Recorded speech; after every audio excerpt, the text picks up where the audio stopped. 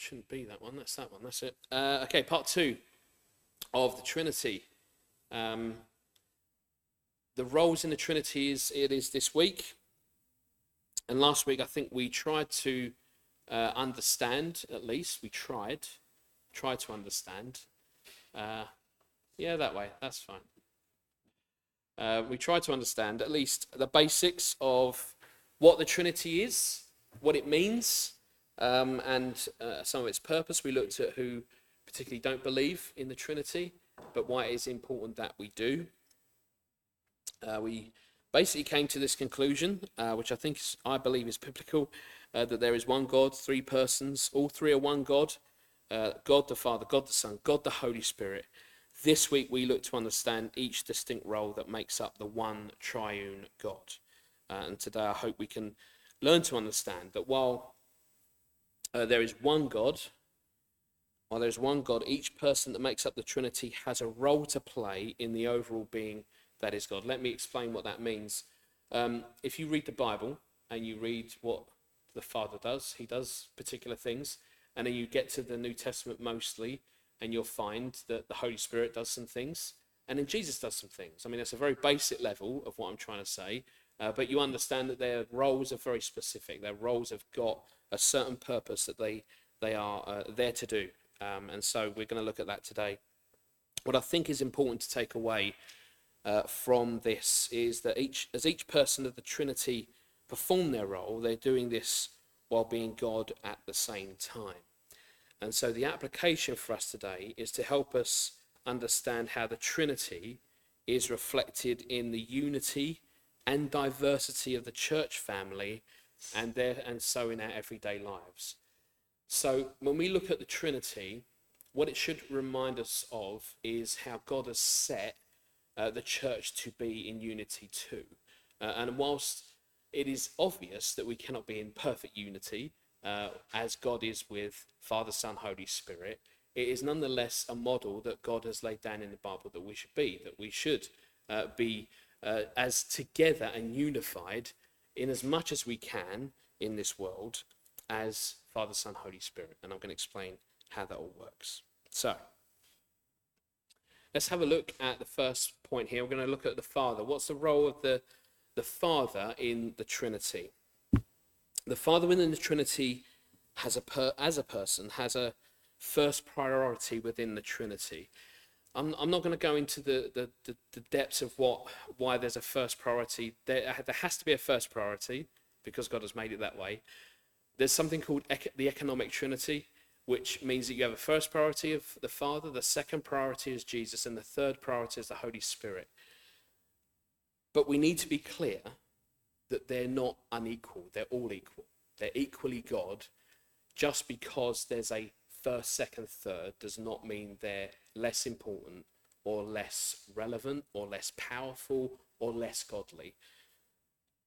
That's why this gets complicated. Trying to understand that there is a hierarchy, which is what we'll look at, but at the same time, that doesn't mean that they're hierarchical in their godliness.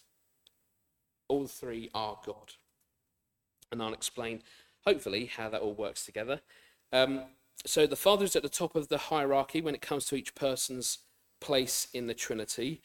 And so in no way do the terms first, second, and third, which I will use, applied to each person of the Trinity suggest levels of importance or significance.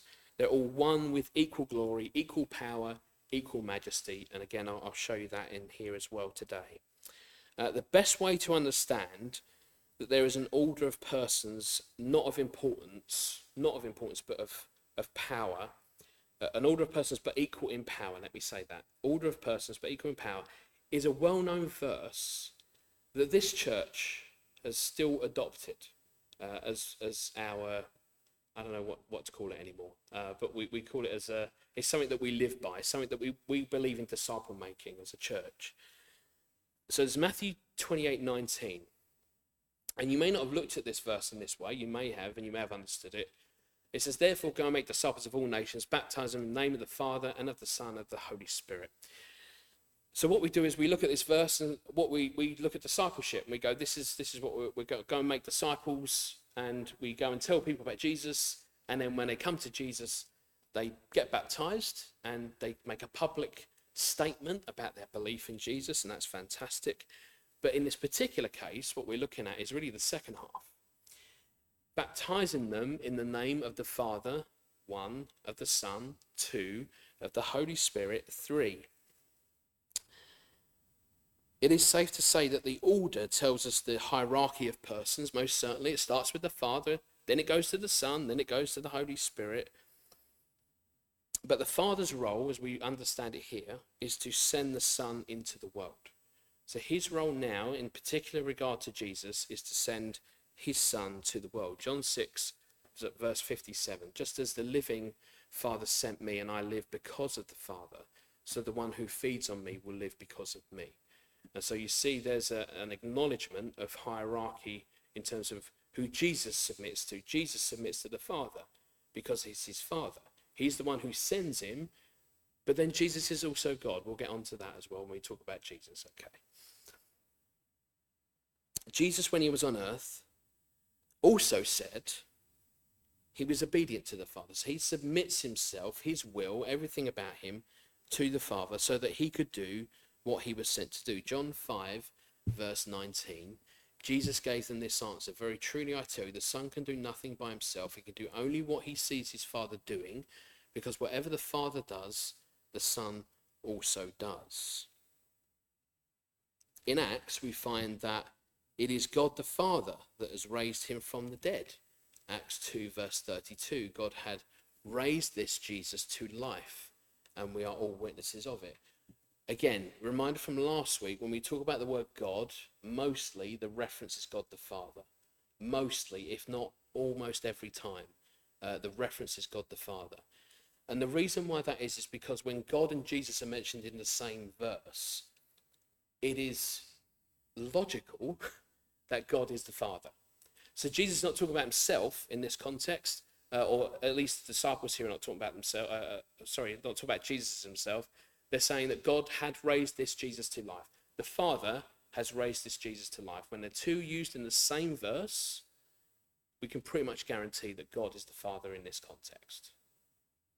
So it's interesting when you read your Bible again, when you look at these verses again, and you'll see Jesus and God in the same sentence, it's likely that the reference is to God the Father.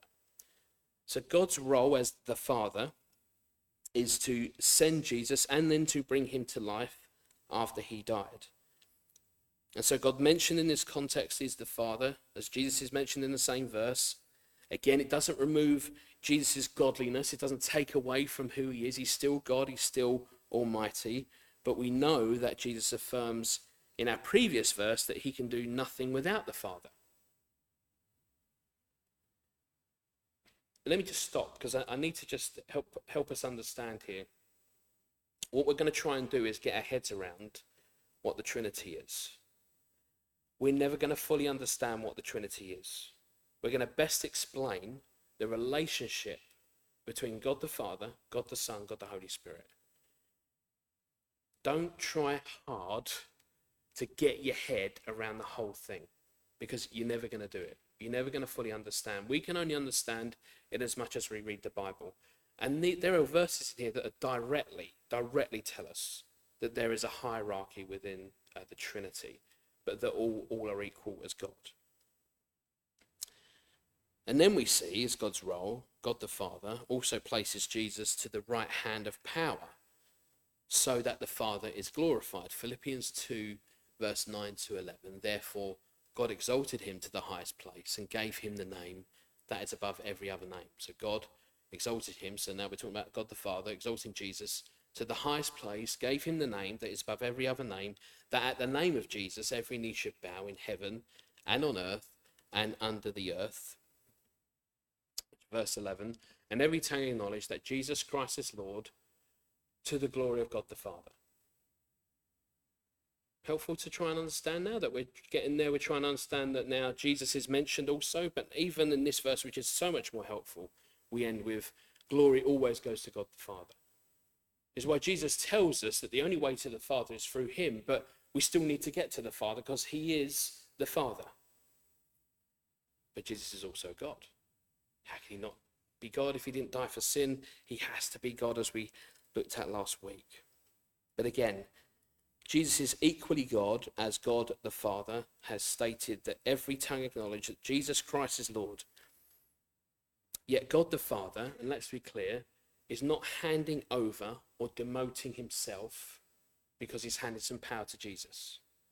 And the reason why that's important is because we work in the human world, we hand off. We say, I retire from work, I'm going to hand over my things to someone else who's young, maybe younger, who's just started in the business, who's taken over from me later on, whatever you might want to call it as an example. And what happens is you then go, I'm going to retire now. I don't have that job anymore. I'm going to live and just kind of retire. That's not what's happening here. God the Father is no less because he gives power to Jesus. And the reason why that happens is because they're all God. Does that make sense? That can't leave the Trinity. So the power of God can't leave the Trinity, even though the power of God is between them. And even that, I say that very word, between them. And if anyone that might see this, they might go, how could you use between them? You're talking about this version of what God is, and there's modalism over here, and there's this version and this theory, and I don't know fully how it works. But I am assured by reading these verses that the power is the same. God the Father is no less God the Father.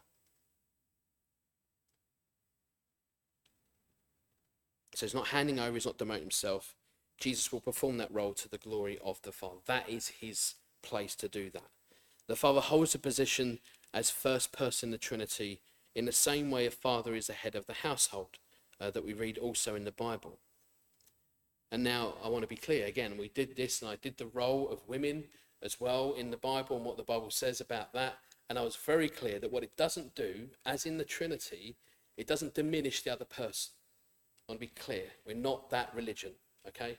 We're not that religion that places women second, okay? This is a role-based Bible. Men have a role, women have a role. Either is no less under God. Does that make sense? Because what we tend to do, certain religions might do, is say the man has power over the woman, beats her down, pushes her down. That's not how it works. In fact, the man, as a husband, is meant to treat her like Jesus treats the church, it says. And yet we don't see that in our society. We don't see men being men. We see men being boys. We see men not growing up. We see men succumbing to the world. And it's a very sad state of affairs we find. But the example still stands. It doesn't diminish the role of a person, of the mother, of the wife, as I've done in the sermon, but in marriage between a man and a woman, we have two individuals coming together through marriage, becoming one flesh. You read that before? Ephesians 5, verse 31. For this reason, a man will leave his father and mother, will be united to his wife, and the two become one flesh. Will become one. Not remain two in that sense, will become one. In order for the husband and wife to be one flesh, then surely the logic follows that husband and wife have equal standing, equal value, equal in personhood, but have distinct roles. And there you get a reflection of the Trinity. You're starting to get that idea of how that works. Just as the Father has authority over the Son, so in marriage the husband has authority over the wife, but her role is not diminished. Again, I need to keep saying that because someone will jump on this and say, how could you say that? It's sexist, it's terrible. I'm telling you what the Bible says. The Bible actually says the man needs to be very responsible. The way that Jesus loved the church, so the man must love his wife. I don't see that around a lot. I don't see it in our world. It's a very sad state of affairs that we find ourselves in when people turn away from the Bible. Men are chasing the dreams of the world, not living up to what God has made them to be. 1 Corinthians 11, verse 3. But I want you to realize that the head of every man is Christ, and the head of every woman is man, and the head of Christ is God. There is the responsibility. There is the role. This might help us to understand that no matter the role within that relationship, within our relationships, even going outside of marriage, everyone is equally accountable to God. Everyone. Men and women, husband and wife, still are equally accountable to God. Their faith is personal to their Lord and Saviour, Jesus Christ. You don't live your faith through the husband. Wives don't live their faith through the husband. They live it to Jesus Christ. And so with that, let's look at the Son. In the roles of the Trinity, John 6:38, we kind of hang around a lot of these verses because they kind of go on to naturally talk about Jesus in the second breath almost as we look at the verses. But John 6:38 says, "For I've come down from heaven not to do my will, but to do the will of him who sent me." Jesus' role is to do the will of the Father as God incarnate. That means that he came to be God. He is God on earth. That will was to die for our sins so that we didn't have to. Hebrews 10 verse 10. And by that will, we've been made holy through the sacrifice of the body of Jesus Christ once for all.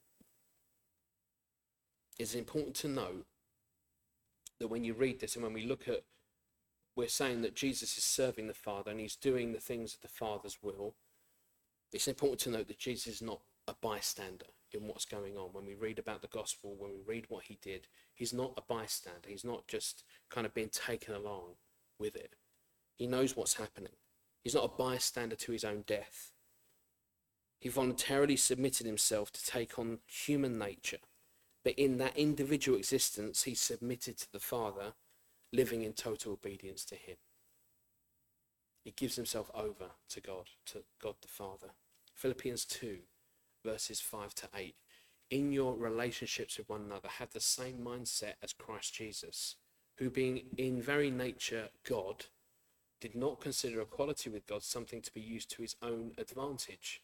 Rather, he made himself nothing by taking the very nature of a servant, being made in human likeness, and being found in appearance as a man, he humbled himself by becoming obedient to death, even death on a cross. Jesus' role in the Trinity is second in priority. Second in priority in terms of persons, but no less God. Jesus as God came in human form to interact with us as human beings. The Father is the head of deity. The Son is the one who reveals the deity. All distinct, all carrying out their duties, as it were, as we might refer to them, but certainly carrying out their roles. None are diminished as God, as they carry out those roles as persons of the Trinity. And while we might often look to Jesus coming to earth to die for sins, Jesus is yet more than that. He's more than that. In fact, Jesus holds all things together in a wider sense. Colossians 1, 15 to 19, the Son is the image of the invisible God, the firstborn over all creation. For in him all things were created, things in heaven and on earth, visible and invisible, whether thrones or powers or rulers or authorities. All things have been created through him and for him. He is before all things, and in him all things hold together. He is the head of the body, the church. He is the beginning and the firstborn from among the dead, so that in everything he might have the supremacy. For God was pleased to have all his fullness dwell in him. This gets really confusing. This stuff is hard to process. We're saying that God is the Father, and he is the Father. We're saying that the Father is God, and Father... I need to pray for these guys on these motorbikes. I'm telling you, they're wheeling up and down this street, and we need to pray for them, because if they're going to smash into someone or something, it's awful what they do down here. And I dread to think, I come here and I hear about what's going to happen with these guys. I pray, we've got to pray for them to get a life, I'm telling you. We've got to get a life in Jesus and stop this stupidness. Sorry, it's just I see them wheeling and I think of all the people that are around here and just walking with their kids. I want to, But also I want to go, just turn to Jesus, guys. Come on. Stop it. Anyway, I've been distracted. Let's go on. Okay, Jesus is the likeness of God and the manifestation of God. Jesus is the author of all creation. He himself is not a created being. When we behold the wonder and the glory of the world Jesus created, we worship and honor him all the more. We see that Jesus is kind of this underlining, I don't know how to describe it because we kind of use almost earthly, worldly words to describe it. He's kind of, it's almost like the glue, as we read in Colossians, that holds everything together. That's not going to do him justice, by the way. That's terrible wording. But when we read in Colossians, God the Father's given him this responsibility, this role that he holds everything together. The glue that holds everything together. And one day he'll come. He's holding grace at the moment, but one day he'll come and grace won't be there anymore. Grace will stop because Jesus has to come and bring judgment. Everything, God the Father says, is everything he's in his fullness. He's happy to have it dwell in Jesus Christ. So Jesus is both the unifying principle and the personal sustainer of all creation. In him, it says, all things hold together. In him. And it's here in these verses that we understand this fullness of God that dwells in Jesus. It's not temporary, it's not moving around, it's not Jesus was God for this certain time, for 3 years on earth, and then he's not God anymore. He's always God, he always has been God, and always will be God.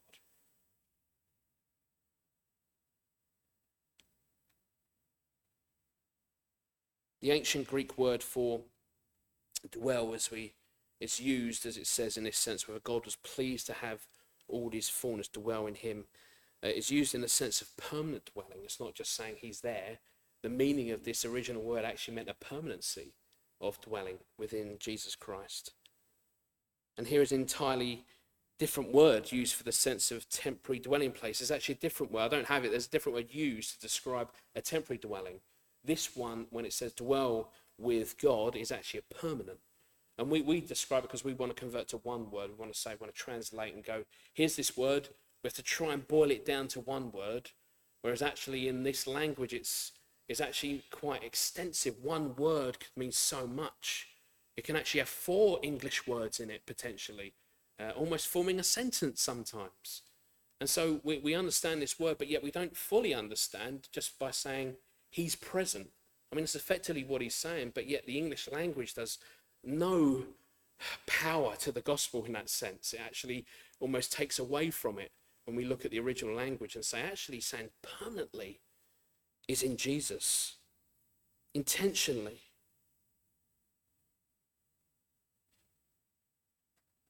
The fullness is in Christ, it says. It's not in a church, it's not in a priesthood, it's not in a building, it's not a sacrament, it's not in the saints, not in a method or a program, but in Jesus Christ himself. It is in him, as we might like to say, as a distribution point. So that those who wanted more of God and all that he is can find it in Jesus Christ. We won't find it in other things. We won't find it by performing good tasks and good deeds. We do it for him, but we won't find Jesus in that. We'll do that because of Jesus. What is in Jesus is in Jesus. Surprise, surprise.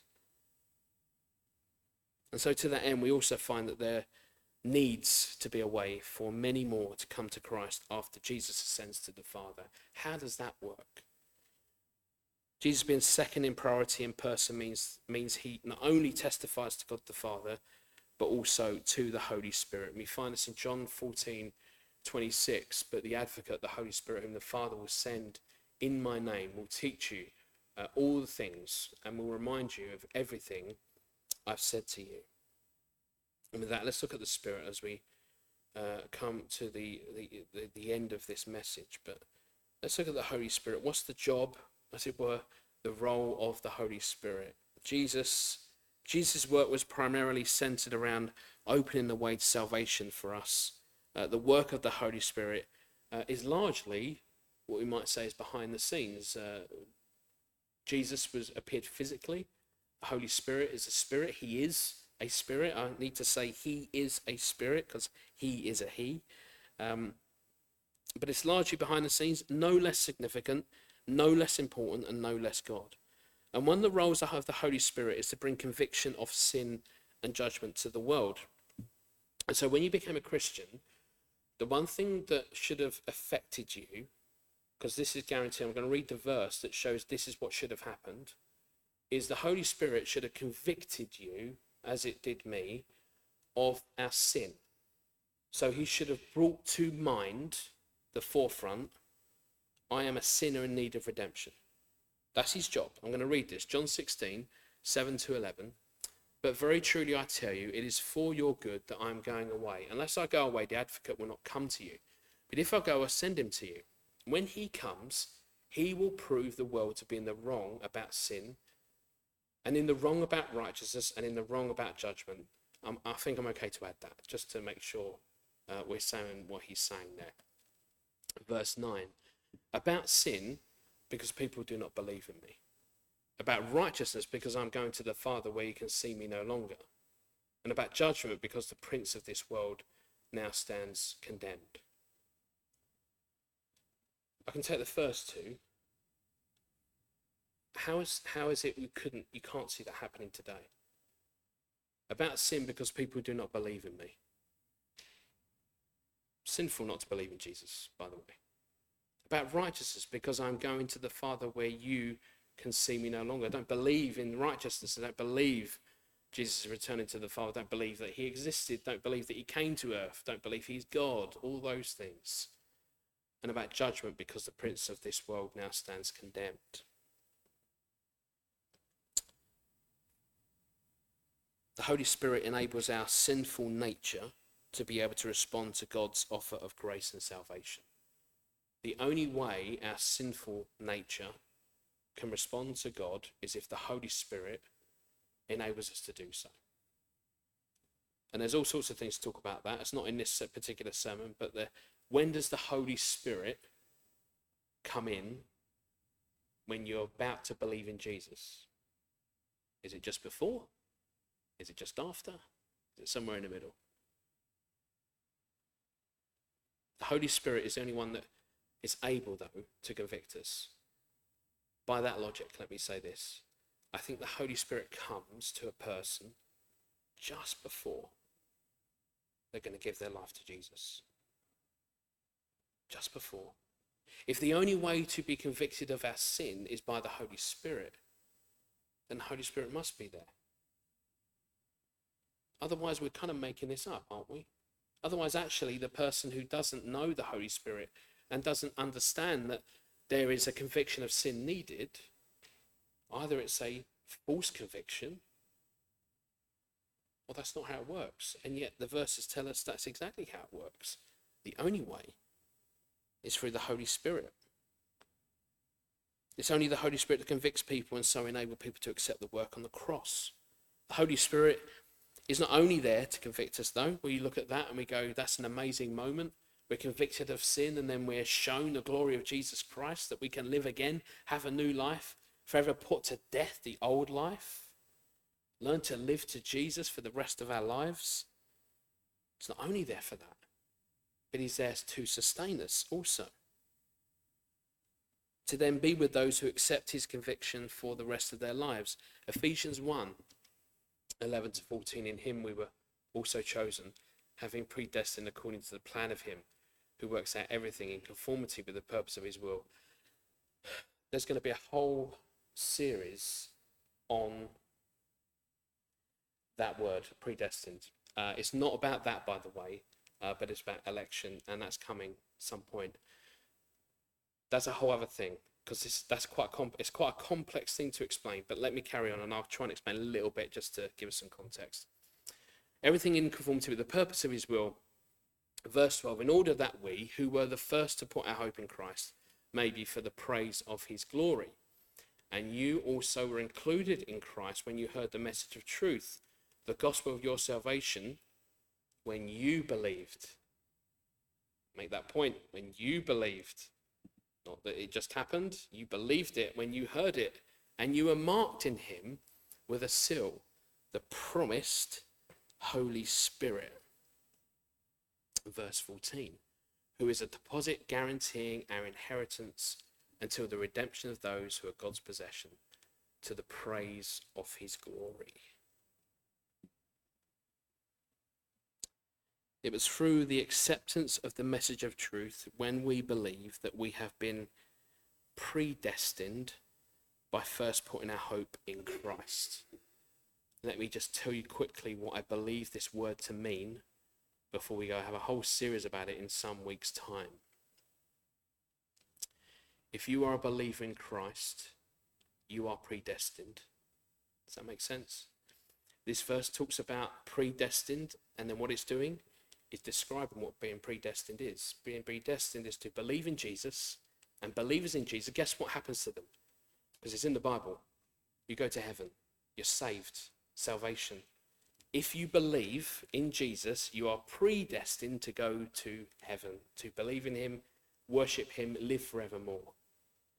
There's a whole big debate about what that means, but we'll get to that. It's important I describe that, though, because that word can be misused and used for other purposes, which I don't agree with. But anyway, when we believe, believers are predestined to be in Christ. And so that conviction meant we're now guaranteed our inheritance in Jesus through the power of the Holy Spirit. And as a Christian, we are called, therefore, to live to Christ through the power of that same Holy Spirit. How is that possible? He serves as our primary interpreter of the Scripture. John 14, verse 26. Again, back to our verse earlier. But the advocate, the Holy Spirit, whom the Father will send in my name, will teach you all things and will remind you of everything I have said to you. Through the reading and understanding of Scripture, the Holy Spirit works in our lives to produce fruit. He does this to produce fruit. Galatians 5, 22 to 23. But the fruit of the Spirit is love, joy, peace, forbearance, kindness, goodness, faithfulness, gentleness, self-control. Against such things there is no law. You know, when you read that verse, do you worry that you don't have those things sometimes? Yeah, that's okay. Don't worry about that. Because guess what? The Holy Spirit is not, he's not a magician. It's not a magic trick. It's not like he comes in and he just goes, done. You are forever. Love, joy, peace. You forbear people. You're kind. You're good. You're faithful. You're gentle. You're self-controlled. You know, I can say that because every single Christian, no matter what your flavor of Christianity is, I'm telling you now, I don't know one person who can fulfill every criteria 24/7. It's not possible. This is why it speaks in the context of the Spirit, not in the context of what I can do. So if I believe in the Holy Spirit who continues to work in me these things so that I may be, hopefully, these things, get better at being these things through the Holy Spirit, not through my effort, ready for the day that when I meet him, I'll be these things. It's like a promise. I'm going to be these things when I meet God face to face, as it were. Jesus pays the price. I go to heaven. I live with him forevermore. I'm not me anymore. I'm this. I'm able to be kind. I'm able to be good. I'm able to be faithful. All because of the Holy Spirit, not because of how impressive I am. So he is our guide to life as believers. Without him, we're lost. But with the Holy Spirit, he enables us to know and talk with God. The presence of the Holy Spirit in the life of the believer is essential for the life we're called to live. The three persons of the Godhead, they voluntarily submit to one another so that each role that each person has in God is respected. Every role, every person in the Trinity is respected as God.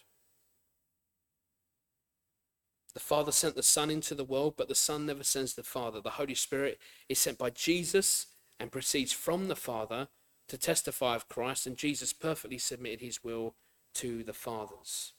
All three persons of the Trinity have the same essence, the same nature, the same glory, but each one has different roles or activities when it comes to how God relates to the world. And so it is with us as we understand how does church work. What is the principle of how we should be as a church? We're not only called to an individual relationship with God, but one that involves being a unified and diverse church, just as the Trinity is in its relationship. A church made up of many members, different skills, different gifts, but one body, working to and for the head of the church, Jesus Christ. Many people quote this today. It's sadly a convenient verse used to say something else which actually the verse doesn't mean. But we're called to be a church of many tribes and many nations, and that's true, we are. But not for the sake of looking diverse to the world. Does that make sense? It's not for the sake of looking like you're diverse. We're not doing this to appeal to just go, hey guys, look how modern we are. Look how cool we are. That's not what that verse means. That's not what that's calling to. Because that's not what it's meant to be the purpose of the church. It's not for the sake of looking diverse to the world. Instead, it's to be a unified church where diversity exists. Let me say this. The first thing we must do as a church, as every church must do, is be unified. And when you think that, what does unity mean? Unity means that the person who walks through the door, the people that we meet, that join the church, that come together, if they're not Christian, we love them and we want them to become Christians. If they are Christians, we love them because they're brothers and sisters in Christ. Guess what happens first? Unity happens first. And because of unity, diversity happens. Does that make sense? When you're open to loving people that walk through the door, diversity happens because of unity. This unity in a church that seeks to find certain people, certain places, certain social classes even. I'm telling you, I don't see that as a church of Jesus Christ. I don't see that as the one that's written in the Bible. What must come first is unity, a unified church. And the attractiveness is the unity. People will come from places around and go, I'm going to come because I've heard about Jesus there. I've heard that the Holy Spirit is there. I've heard they believe in the Bible. My goodness, what a thing I have to say today. I've heard this church talks about the Bible. I'm not making that up, guys. You know that some people have come here and said those very words. They've been around other churches and have said, I just can't find anyone that really talks about the Bible. What? What is happening, church? What is happening around us? Come here and we speak about the Bible because it's amazing. It's an amazing piece of literature. And then it's this amazing life-saving word that brings life to those who believe in it. Went off on a tangent. Anyway, only living as Christians unified to Christ and by Christ, as the Father, Son, Holy Spirit are unified in the Trinity, can we truly appreciate the diversity of the church to which He's called us to. If we love Jesus, if we can understand that there's a perfect unity, Father, Son, Holy Spirit, if we can try and practice that unity, that togetherness, welcome everybody. But guess what? We're here for Jesus. We're not here to entertain you. We're not here to do this. We're not here to do that. You come in here, you're going to hear about Jesus. Not because we want to bash you over the head with it, because we want you to be saved. And then we want people to come who are tired, who are exhausted, of being workhorses for their churches. And saying, that's not what church is about. Come here and serve in the joy of Jesus. Just come and serve because it's great to serve. Not because I want you to do this, this, and this, and then, well, you'll be quite a good member of the church, wouldn't you? We've got it wrong, church. We've got it wrong in our churches. Where's the grace and love and acceptance of Jesus Christ? I don't say we get it right all the time. But I've been through the whole exhaustion thing. I've been through that. I've been through the whole thing of having to tick boxes, looking good at serving the things I'm doing in, and aren't you doing well, and you serve well. Jesus never asked for that. He said simply this, come and believe that I am Lord.